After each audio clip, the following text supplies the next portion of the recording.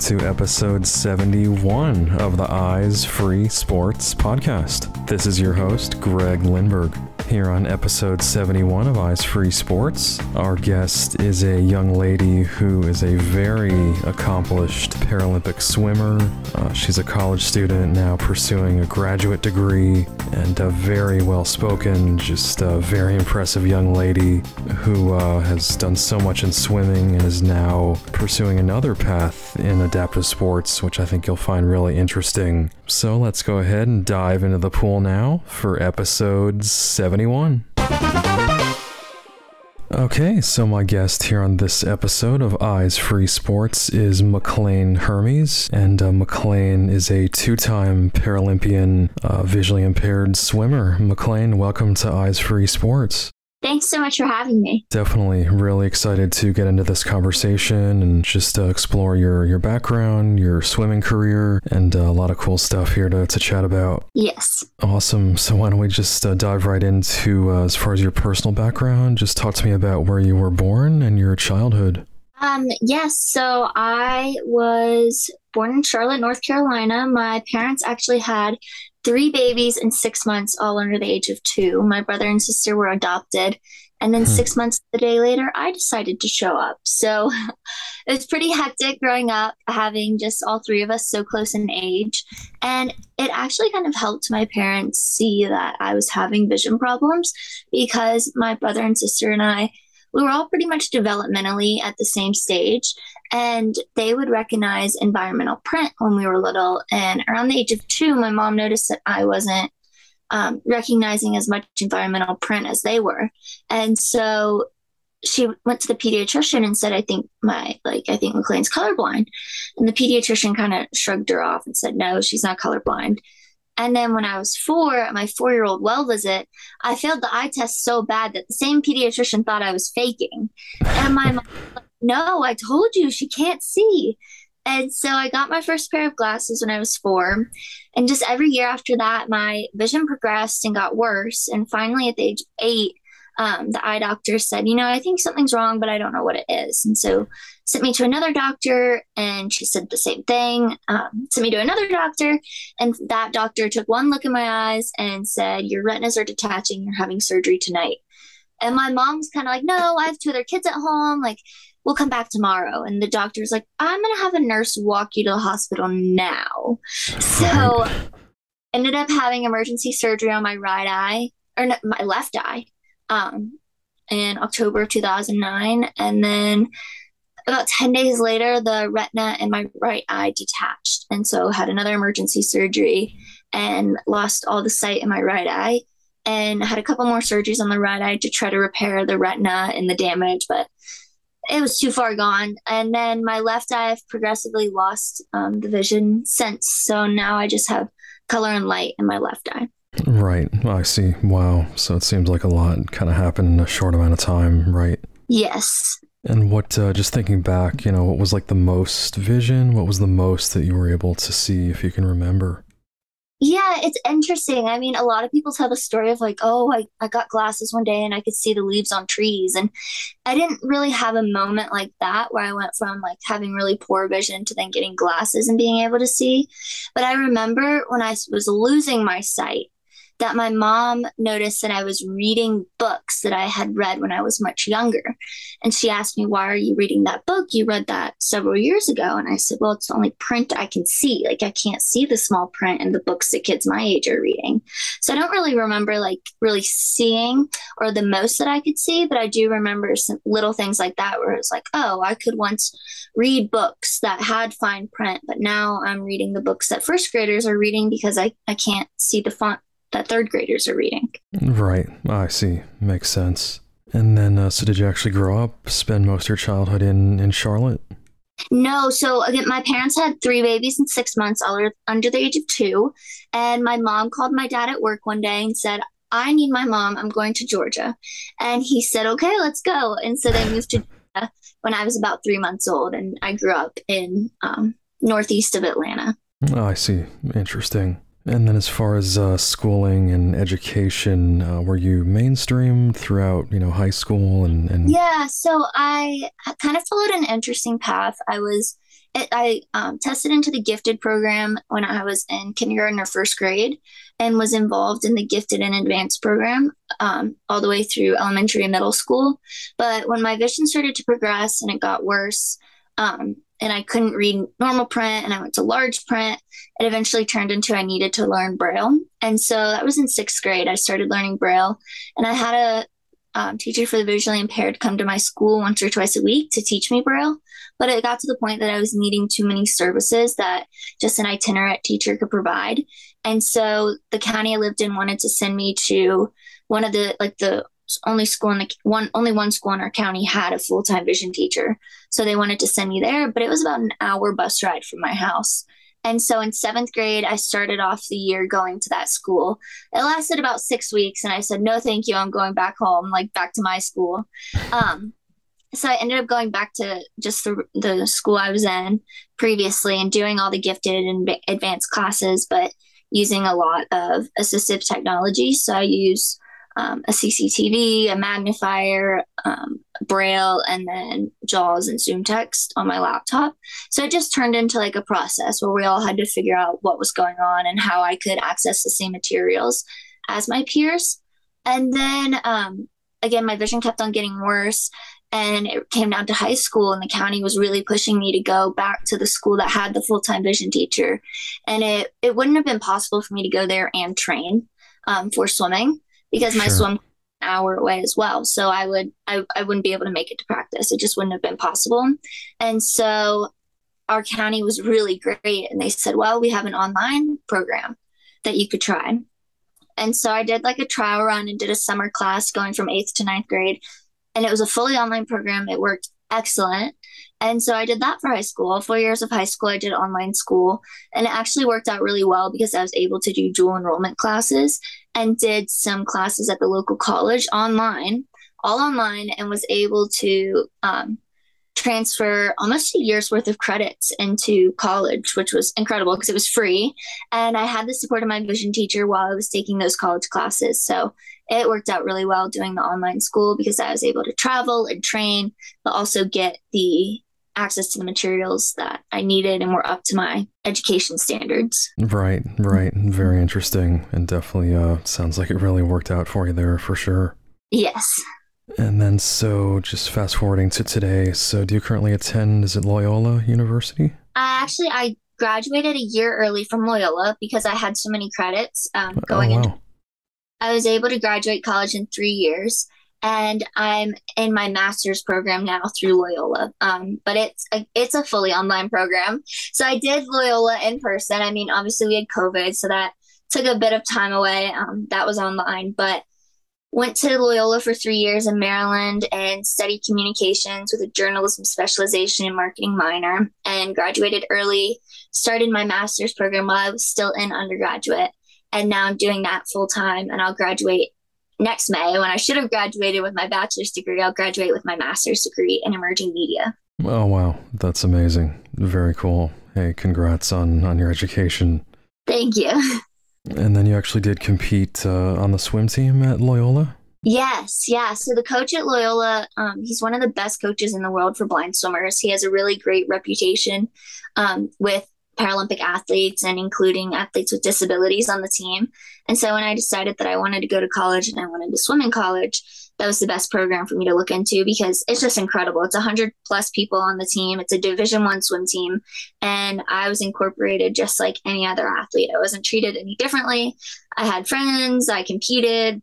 I went to every practice and did all the workouts and all the sets, and then also got the support of being a student athlete at the university.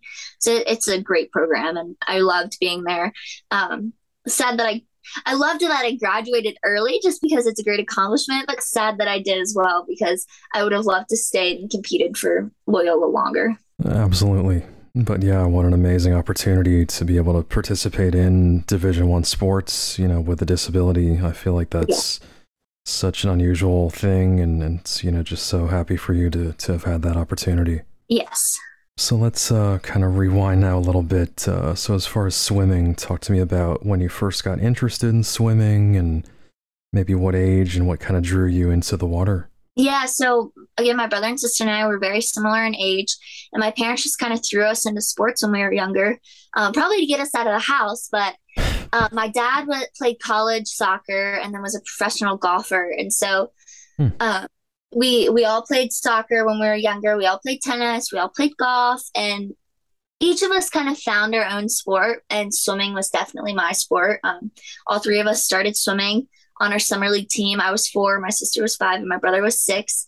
So we all started at the same time, and I was really the only one that gravitated towards the pool. And it's funny because the first summer that I started swimming, I only I was so scared to swim across the pool. I didn't want to go in the deep end.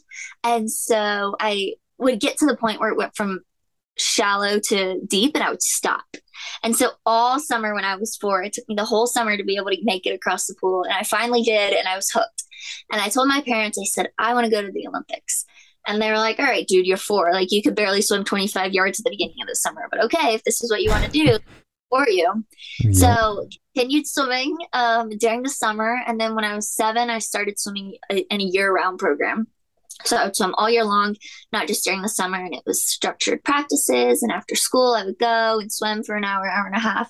And I loved it. It was hard. It was hard work. It was fun, but it was just great. And then when I started to lose my sight at 8, we didn't really notice a big change. It just didn't, yeah, again, at 8, I didn't really notice. I just got back in the pool and kept on swimming.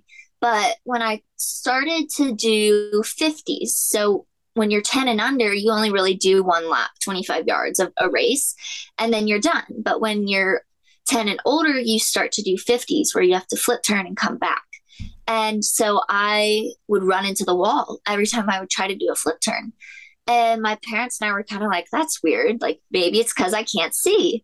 And that's at age 11 is when my coach kind of picked up on it too and said, there has to be a way we can figure this out because I was getting hurt. I was getting frustrated. My parents were ready to pull me out of the pool because it just wasn't safe. I was getting hurt so often. So my coach said, give me a minute. Let me figure something out. And she came to practice the next day with a broomstick with a tennis ball at the end of it and said, this is what we're going to do. We're going to hit you on the head when you get to the wall. And that's when it started. She was incredible. She researched adaptive swimming and adaptive sports and found the Paralympics and was able to educate me and my parents on the Paralympic movement and started me on that journey. So I started Paralympic swimming at the age of 11, went to my first Paralympic meet at October, and then just continued with it and said, all right, I can do this. Now let's go for Rio. So Rio would have been in 2016. I would have been 15. And everybody, again, was kind of like, all right, that's a lofty goal. But if you want it, like, go for it. We'll support you. And that's what I did. I trained super hard. I moved swim clubs to an hour away and was able to train and do the online school and travel. And it was incredible. I made Rio by 1/100th of a second. I was 15 years old. I was the youngest athlete on Team USA and got to swim at the Paralympic Games. So that was an amazing experience. And then said, all right, I finished 8th. I made a final, but my goal is to win a Paralympic medal. So let's keep on this journey. So I graduated high school and then went and swam in college. And, COVID hit.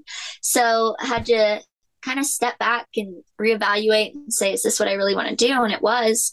So I continued to train through COVID and thankfully made Tokyo and was able to compete in Tokyo in 2021 and finished 6th in my best event.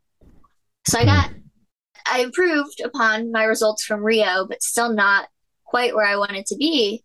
So now, I don't know if you know this, but I actually moved out to the Olympic Training Center last week. I'm in Colorado Springs, Colorado, training for triathlons. So two-time Paralympian in swimming, don't know how to run, don't know how to ride a bike, but I said, this is what I want to do. I want to try something new.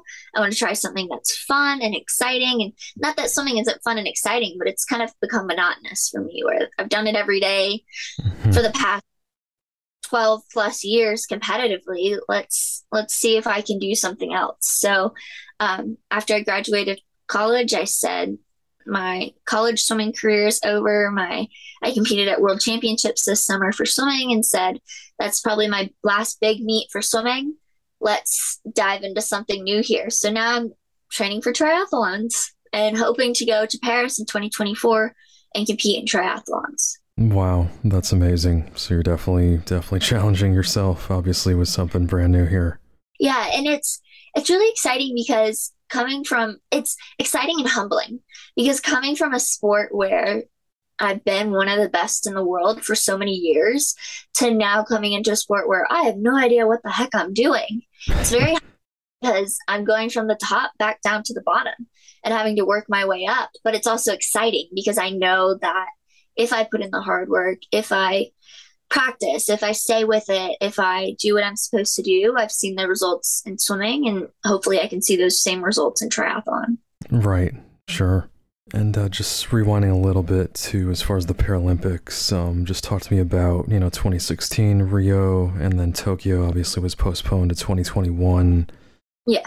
Just thinking back on those two Paralympic events and just in general, those experiences, any real big takeaways that you kind of walked away with that you learned or... Interesting. I was having a conversation with one of my teammates the other day, and she and I were actually roommates in Rio, and it was both of our Paralympic games. And we were talking the other day, and she said, do you remember when we walked into the opening ceremonies and how cool it was that everybody was chanting USA? And she goes, I was crying. And I said, yeah, I remember that. And she goes, how did you feel about it? And I was like, I don't know. It was cool. And so she is much older than me. She's, I think, 34 now. So she would have been 29, maybe, 28, 29 in Rio. So it's just interesting how I was so naive. I was 15. I'd never been away from home for that long. My parents had to sign over custody of me to the Olympic Committee. Like, it was an incredible experience, but it was also very much like a whirlwind. And I was very naive. I didn't fully grasp the situation of what was actually happening and how cool it was to be at a Paralympic Games, living in a Paralympic village, competing against athletes from all over the country. So it was awesome. It was great. I loved my experience, but I feel bad that I didn't really fully grasp what was going on. And then in Tokyo, it was just so different. I mean, there were no spectators. Sure. You couldn't interact with people, even in your own country, let alone other countries. I mean, we couldn't interact with people in other sports from the US. So it was really hard. Like, I had met a lot of friends in Rio and we'd stayed connected over the years. And I got in trouble for hugging one of them because, like, we weren't supposed to interact and they were from another country. So it was really hard. And then not having my friends and family there to support me was kind of eerie when you walked out like to the pool. And previously in Rio, they were chanting and cheering and singing and clapping and noisemakers, and it was just utter silence in Tokyo. And so that was a little off-putting. But I mean, when you're a blind swimmer, you can't see the crowd. So it didn't really impact me when I got in the water, but it was more of like a shock to the system when you walked out and it was quiet. But it was also a great experience too. I mean, the village was very well done. The transportation was great. The food was excellent. The Japanese people were incredible and they were so kind and welcoming and happy to see us because they hadn't seen people in so long, that they hadn't been able to interact with people in so long. I mean, just like us, we were like, wow, this is awesome.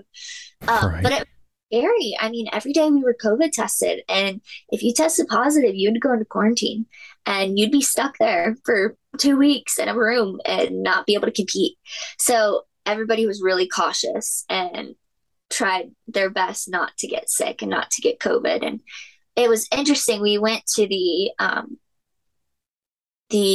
like military base in Japan before moving into the village, and we didn't get to interact with the people on base. It was kind of like we were monkeys in a cage. Like, they would walk by, we would walk by, but like we couldn't interact with each other. So I would have loved to have been able to interact with the people on the base and interact with other people there and just get to meet them and talk to them and that's something that I missed, was the interactions and the personal connections that I could have made in Tokyo that I had made in Rio. Sure. Wow. Yeah, like you said, such a unique dynamic, such a unique environment, just with all the COVID protocols and Once in a life, hopefully nobody ever has to experience that again, but certainly a once in a lifetime experience. Absolutely, for sure. And I know I have interviewed a few other Paralympians who competed in Tokyo, and just talk to me about the delay. Once you found out that the games were going to be delayed by a year, how did that impact your training? Well, I was really fortunate that literally the week that COVID hit and everything shut down, my parents moved to the lake. And so when I got sent home from school and had to move back in with my parents, I bought a wetsuit off of Facebook Marketplace, and we took the bungee cord off of my mom's paddleboard, and I would swim in the lake every day and bungee cord myself to the dock so I wouldn't get lost in the lake. But I was really fortunate that I had a place to swim. It's obviously not the same as swimming in a pool and not being with a team, and it got really boring just swimming in place for an hour plus every day. But I was able to keep a feel for the water, and I think that was really important and helped with helped getting back into the pool. But it was hard. I mean, physically, yes, it was hard not having a pool, not having a place to swim every day. But it was also hard mentally, not being around my teammates and not knowing. We didn't know for a while what was going on. I mean, the whole world didn't know what was going on, but we were in this limbo of like, all right, are games happening? Do I still need to keep on training? Are games not happening? Are they going to get canceled? Are they going to get postponed? It was really scary. And scary, but like in a way that your life could be decided by these people making this decision. Is it going to happen? Is it not going to happen? Or is it going to be postponed? And I was for the postponement. That's what I gave my 2 cents on. I wanted it to be postponed. I knew that it wouldn't have been right to hold the games because of COVID in that time.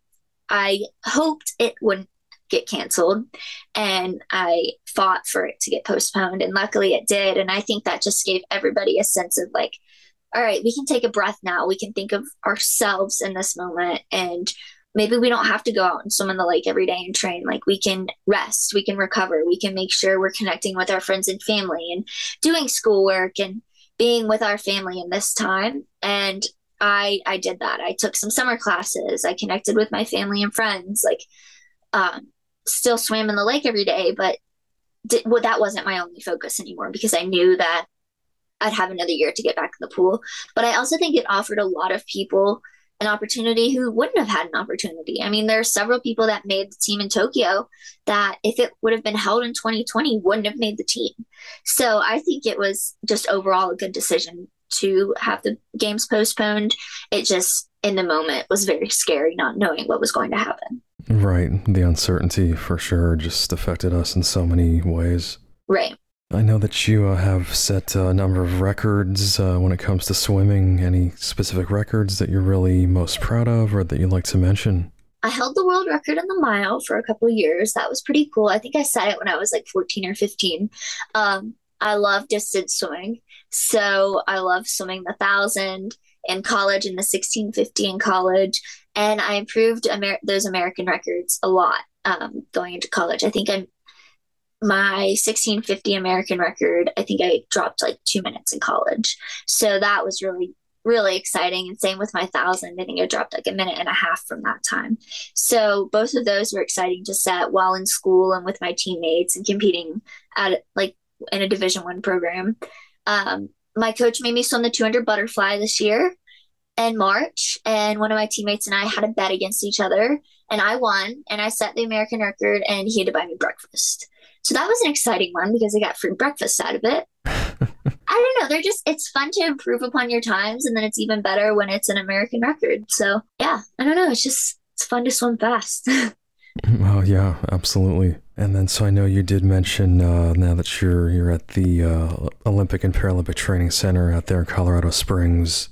Yes. And so no, you just moved there very recently, you mentioned, and just kind of give us maybe some inside perspective into what, the day-to-day life at that training center looks like. Well, I just moved out here, so I'm getting adjusted to the altitude. So that's something I haven't been fully pushed into training yet because I'm adjusting to the altitude, which thankfully I'm allowed to do that and not being forced into training right away because it would not be good. but we swim every morning. And then usually there's a bike or run session in the afternoon. Sometimes we lift, sometimes we do a bike and a run. Sometimes it's a long run or a short run. So, I mean, it's really a day to day kind of process, what's going on and what we're doing. But it's so fun because swimming is just one sport and you just swim and you swim 10,000 yards and you're done for the day. Where in triathlon, you swim a little bit in the morning and you run a little bit in the afternoon and then you maybe do a long bike ride. Like it's not just one activity, you're doing multiple activities and they're all equally as hard. Well, swimming isn't as hard for me, but it's still, you're working out and you're trying your best and you're putting all your effort into those workouts. And it could be a hot, sweaty workout outside on the track, or it could be a long, steady bike ride. It's all so fun and new and exciting. Right. Very cool. And as far as comparing, running and cycling, I'm curious, are you finding one of those to be more challenging than the others so far? I hate running. I've always hated to run. And when I told people, like my friends from when I was little, that I was doing triathlons, they were like, you have to run. So, yeah, I know. Because when we were little, my best friend and I, we swam together all growing up. And so we would do dry land together and our coach would make us run around the building a couple times. And I would always hide on the playground because I hated to run. And my friend Michaela would drag me around the building. So, and I remember one time we did a 5K together. And the next day my mom was like, Michaela, how do you feel?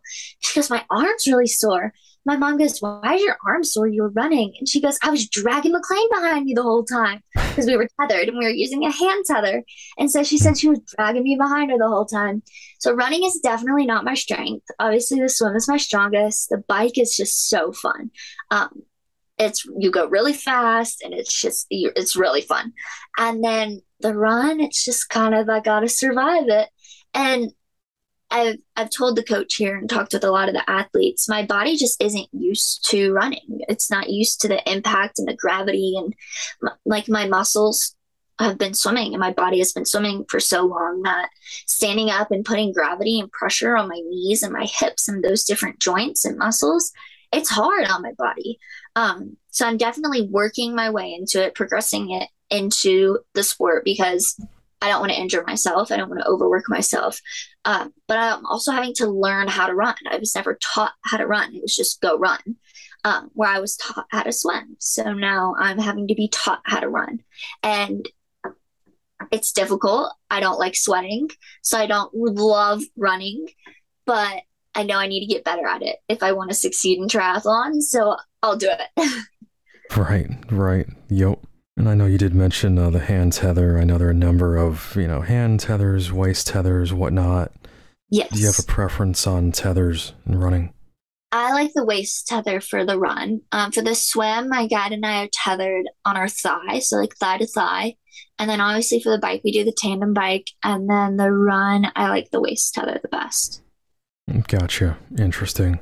As far as other adaptive sports, I'm curious, have you had the chance to play, goal ball, beep ball, five-a-side soccer, anything of that sort? I have, but I'm not very coordinated. When I was little, I went to a couple of different camps to introduce me to blind sports, and I loved goal ball. I loved just throwing things at people, so that was a lot of fun. But I would get too antsy and jumpy and anticipate where the ball was going, and then would go too early and it wouldn't end up where I thought it was. And then I remember I played beep kickball one time and just tackled the base and then cried and fell. So I've tried. And soccer, I did not like the five-a-side soccer because I couldn't figure out where the ball was. So I just don't think I was meant to play a sport with a ball because I'm just not very coordinated. My mom said if she could do it over again, she'd name me Grace just to be a joke because I'm not graceful at all. I like that. That's funny. So I know as far as education, you talked about majoring in communications, journalism, media.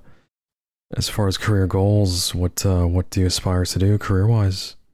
I'd love to be a public relations liaison for some type of government entity. I mean, I'd love to work for the FBI and be a connection between them and the people and write press releases and run social media and write stories and just be a a line between them and the people.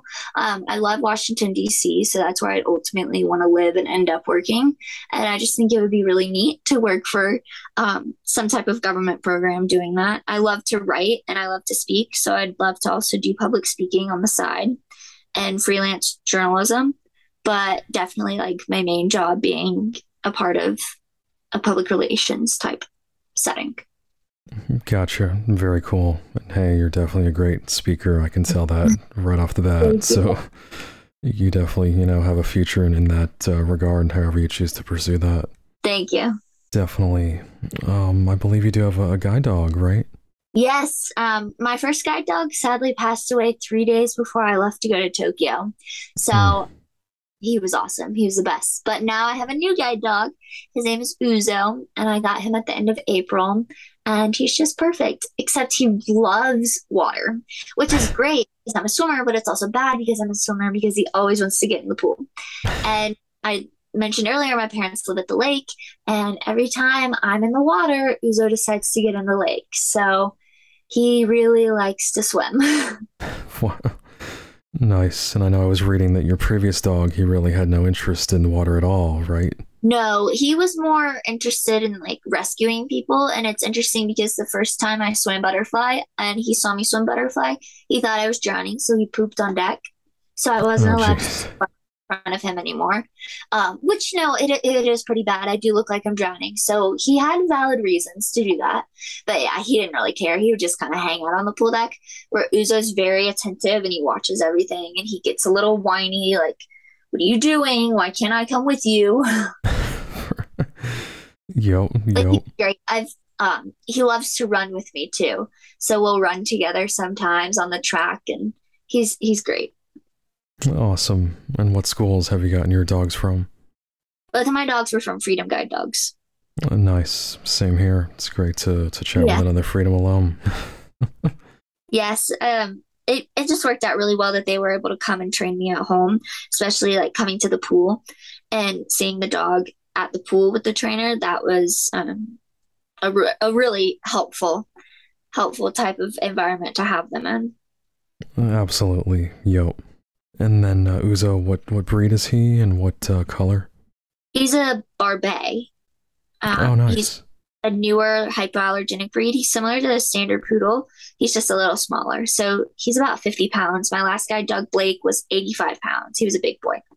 But Uzo, he has like the texture of a standard poodle, the curly coat, and he doesn't shed, and he's black. So nice. He's sized, I say, compared to Blake. Very cool. Yes. Let's see. I know I was also reading about, I think you and your dad had done some work in terms of helping the homeless, and I was really interested in that story.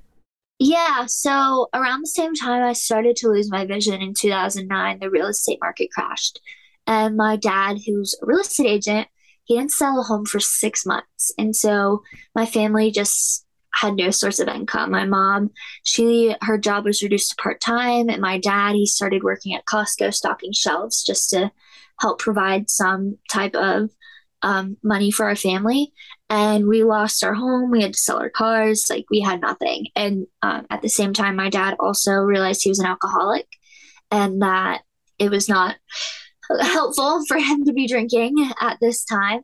So he actually stopped drinking, and he hasn't drank in almost 13 years.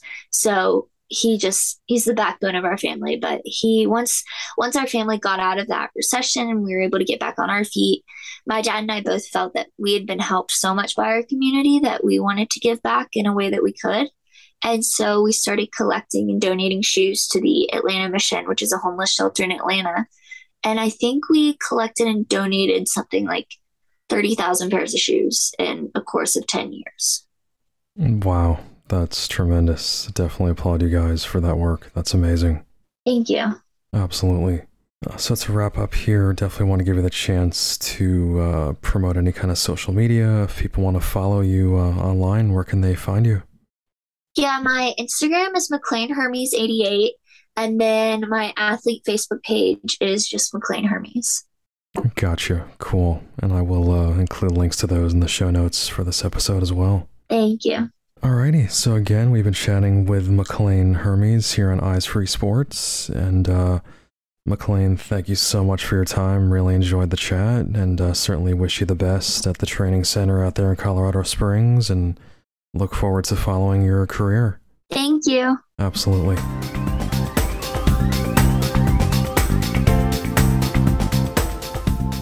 Be sure to follow the Eyes Free Sports podcast at facebook.com/eyesfreesports and on Twitter at eyesfreesports.